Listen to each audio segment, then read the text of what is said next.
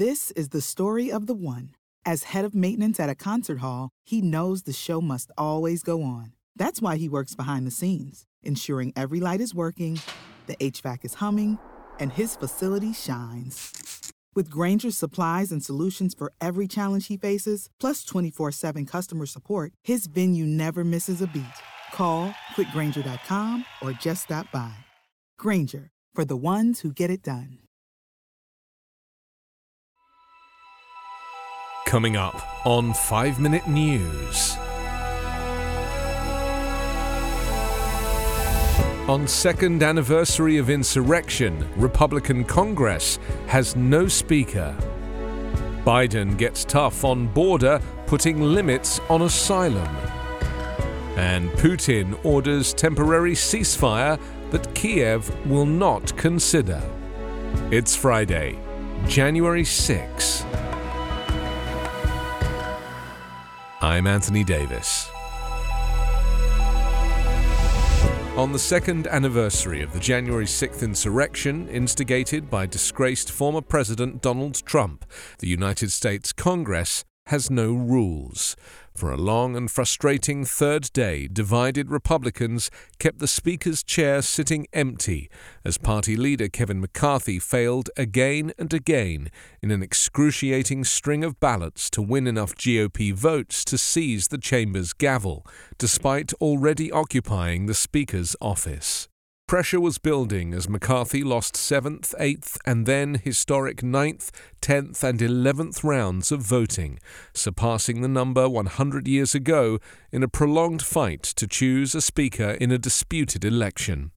By nightfall, despite raucous protests from Democrats, Republicans voted to adjourn and return Friday to try again. With McCarthy's supporters and foes locked in stalemate, the House could not formally open for the new session of Congress, and feelings of boredom, desperation, and annoyance seemed increasingly evident.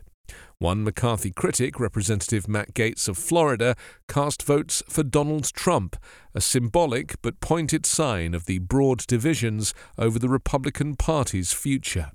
As night fell before the second anniversary of the attack on the Capitol by Trump supporters trying to overturn Joe Biden's election, Democrats said it was time to get serious. Holdouts led by the chamber's Freedom Caucus are seeking to shrink the power of the Speaker's office and give rank-and-file lawmakers more influence, with seats on key committees and the ability to draft and amend bills in a more open process. What started as a political novelty has devolved into a bitter Republican Party feud and deepening potential crisis. President Joe Biden said on Thursday the U.S. would immediately begin turning away Cubans, Haitians, and Nicaraguans who cross the border from Mexico illegally, his boldest move yet to confront the arrival of migrants at the southern border. The new rules expand on an existing effort to stop Venezuelans attempting to enter the U.S., which began in October and led to a dramatic drop in Venezuelans coming to the southern border. Together, they represent a major change to immigration rules that will stand even if the Supreme Court ends a Trump-era public health law that allows U.S. authorities to turn away asylum seekers. Biden made the announcement just days before a planned visit to El Paso, Texas on Sunday. From there, he will travel on to Mexico City to meet with North American leaders on Monday and Tuesday. Homeland Security officials said they would begin denying asylum to those who circumvent legal pathways and do not first ask for asylum in the country they traveled through en route to the U.S. Instead, the U.S. will accept just 30,000 people per month from the four nations for 2 years and offer the ability to work legally as long as they come legally, have eligible sponsors, and pass vetting and background checks. The move, while not unexpected, drew swift criticism from asylum and immigration advocates.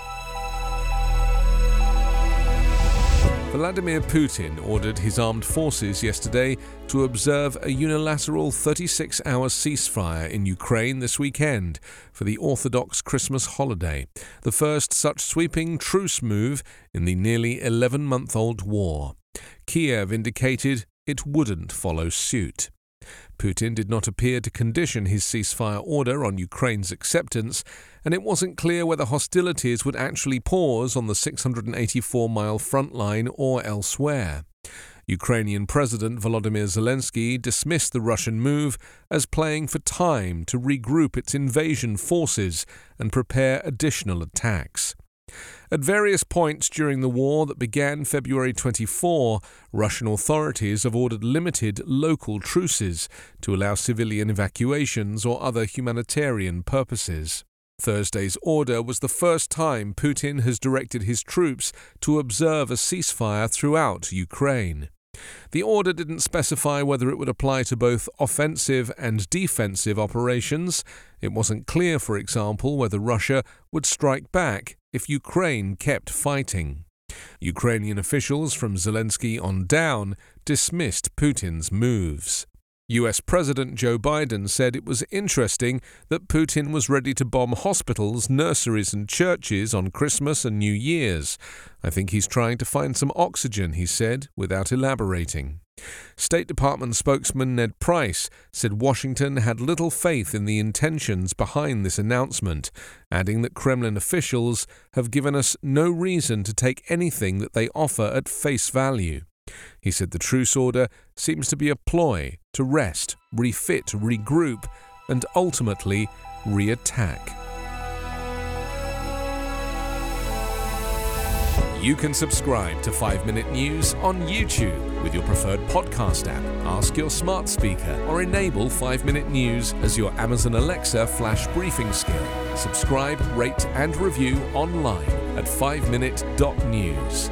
5 Minute News is an evergreen podcast covering politics, inequality, health and climate, delivering independent, unbiased and essential world news daily.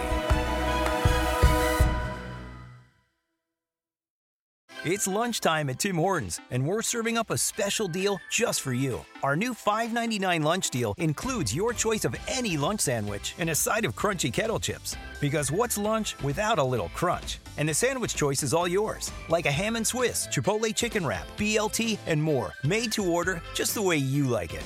Tim Hortons' new lunch deal. Simple, delicious, and just $5.99. Now that's a good deal. Only at your neighborhood Tim's. U.S. only. Price and participation vary. Terms apply.